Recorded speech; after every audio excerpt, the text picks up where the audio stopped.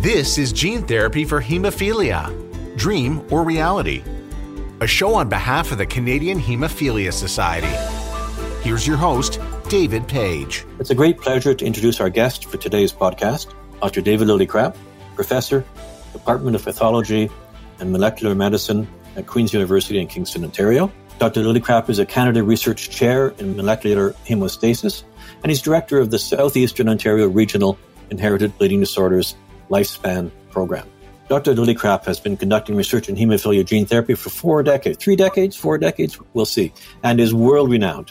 Today, he will describe the results of clinical trials in gene therapy for hemophilia A and B. Welcome, Dr. Lillicrap. David, it's wonderful to see you again. And indeed, I have been working around gene therapy, principally in preclinical studies now for over 30 years. So as you can imagine, I'm really happy to contribute to this webcast. Dr. Lillicrap, before we talk about the levels of factor 8 and 9 activity that might be achieved with gene therapy, what levels of factor 8 and 9 activity are normally needed to protect people from bleeding?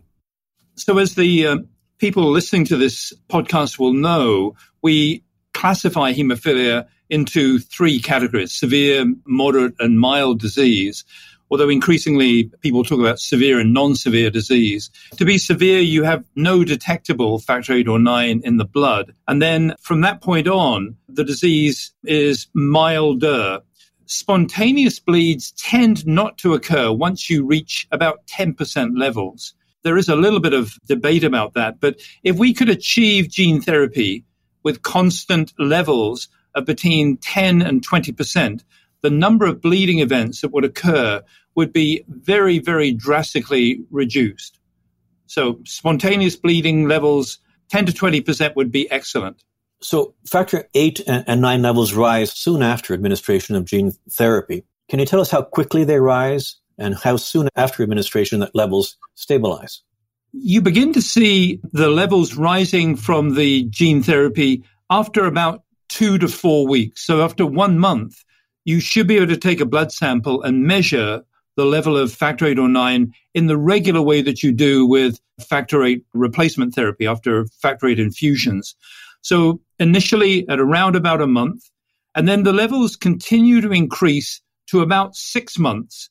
And then what happens is different between factor 8 and 9. What we've seen is that the factor 9 levels, once they reach a level at about 3 to 6 months, that level stays persistent out to a number of years, at least to 3 or 4 years and maybe beyond that. But with factor 8, the levels start to fall at about 6 months, and they fall by about 50% over the next 2 years, and then plateau at a much lower levels. So let's say you reach a peak level of 50%. 2 years out, that will be more likely down to about 20, 25%. And then maybe slight falling off a little bit beyond that. So quite different between factor 8 and 9. We'll come back to that in some more detail in a minute. Do all people have the same response? There is significant variability between patients. Some patients, a very small number, about 5%, do not respond. So they have no production of factor 8 or 9. But the majority have some response, but that response can go from 10% levels to 150%, or maybe even sometimes higher. And the problem is that at the moment for individual patients, we have no way of predicting where you will be in that large range of factor levels. So the unpredictability is an issue which the field is trying to resolve, but we're not close, I think, to being able to do that currently. And do we understand why this happens, why there's a different response in different people? I think gene therapy is still very complicated. It's taken us 35 years to reach this point, but there are still many unanswered questions, partly to do with the therapy itself, and then partly to deal with the individual genetics and other aspects of individual patients. And so the answer to your question is probably going to be a sort of a multifactorial equation, which I probably would not understand and certainly couldn't explain. We'll come back to the question of prophylaxis following gene therapy in a minute. I want to come back to the question of durability that you mentioned, that especially in factor 8, factor levels don't seem to be stable. As you say, we have to distinguish hemophilia A and hemophilia B. Could you give us more detail about how high people get in terms of their factor levels, how quickly they respond, and how long these levels might last, and distinguishing A from B. Yeah, so let's talk about hemophilia A first, where you would start to see factor VIII in the blood at about 2 to 4 weeks. The levels would rise to a peak at about 6 months. An average level would be between about 40 and 50%. Now, there are some people who would have much higher levels, and remember, a small percentage, less than 10%, who may have almost no response. Let's take the person with 50% levels at 6 months. Within 2 years, that level may be down to about 20%. And then the fall off seems to be much slower. We've got patients now out to 6 years. So in terms of durability, 6 years of expression. And those levels are between about 10 and 20%. So there's certainly levels that we know from natural history will prevent spontaneous bleeding, but there may be breakthrough bleeds, particularly with activity or trauma or other things. So that's the factor VIII story. The factor IX story is different. Again, you'd expect to see levels beginning at about 2 to 4 weeks. They may peak somewhere around 3 to 4 months. And then they seem to stabilize, going out now to the longest human patients are out to 12 years or so, with levels that really haven't changed much since about year 2 or 3 after gene therapy delivery. Oh, and I should say actually one other quick word about hemophilia A, because some people listening may be quite disappointed. But as you know, we have hemophilia dogs here in Kingston, and some of those dogs, after single treatments, had persistent factor VIII, albeit at lowish levels, out to 12 years. So the durability, honestly, even factor VIII may be quite long, over a decade. So in the case of dogs, that was their entire lives, really? Yes, they had lifelong levels of protected factor VIII, albeit the levels were between 5 and 10%. They weren't very high, but they were protective of spontaneous bleeding. So this, in many cases, would be enough to keep people off factor VIII or IX prophylaxis?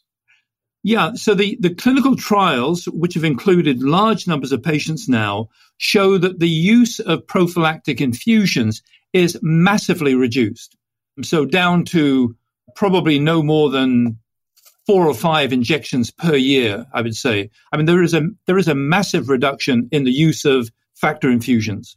Is there any data on how many people have gone back to prophylaxis after gene therapy?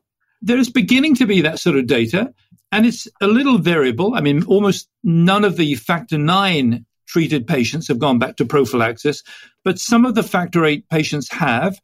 Remember, a very small number, the gene therapy doesn't work, so they need to return to their regular prophylaxis. And then some of the patients are maybe treating themselves around sporting activities or other situations where they may expect to bleed more. Is prophylaxis with factor VIII or IX just as effective if they've had gene therapy and had to return to prophylaxis?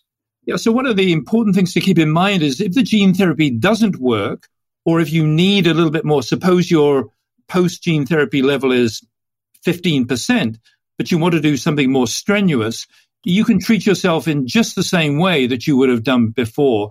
So there are no drawbacks from being a gene therapy failure or needing to top up the gene therapy.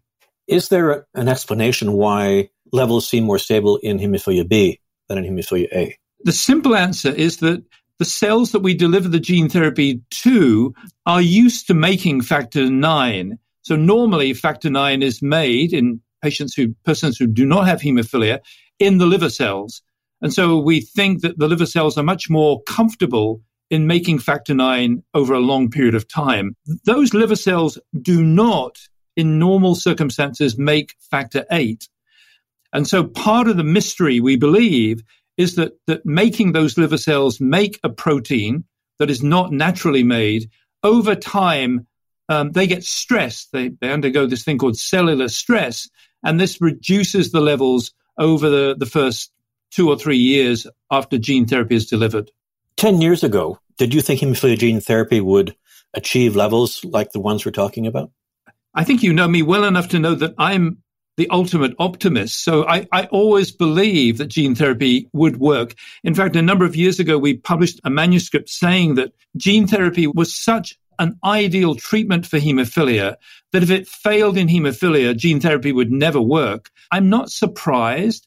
However, having said that, I think the recent advances, the speed of recent advances has been quite remarkable, particularly for factor IX, which currently now looks as though this could be long-term curative. It could well be that the patients who receive factor IX gene therapy may not need to treat themselves with factor IX for a very, very long period of time. Factor VIII is always more difficult, so we'll have to see. So this has been a dream for the last 30 years. It's been your dream for the last 30 years, ever since those factor VIII and IX genes were cloned. For whom do you think it's now a reality? I think it's now a reality for anyone who's interested in a different way of being treated. If you do not wish to think about your hemophilia, if you could lead a hemophilia-free existence in your head and your body, gene therapy can be that answer.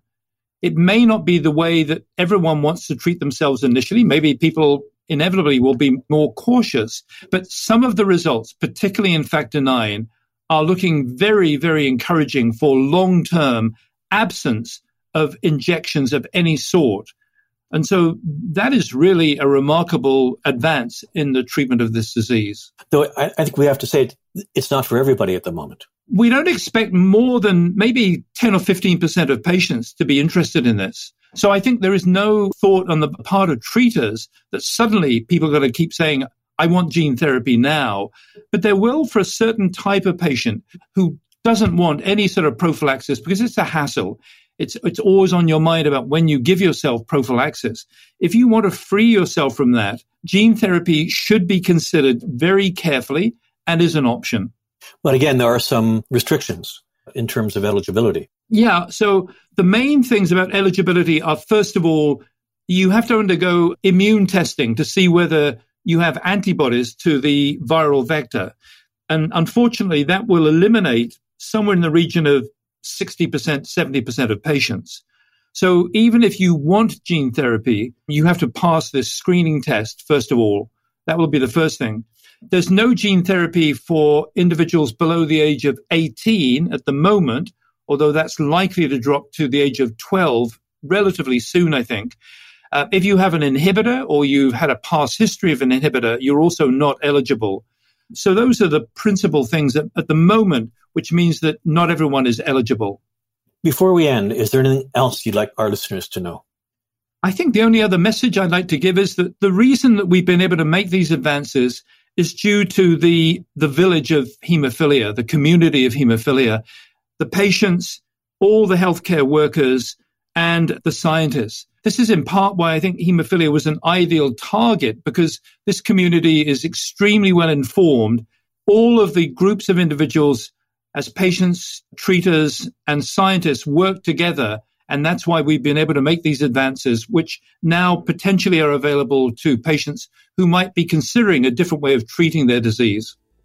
Thank you very much, Dr. Lillicrap. We really appreciate your research work, but also your contributions to informing the community. For more information, we invite you to check out more episodes in this series, Hemophilia Gene Therapy, Dream or Reality. This podcast series was made possible by an unrestricted educational grant from Pfizer Canada to the Canadian Hemophilia Society.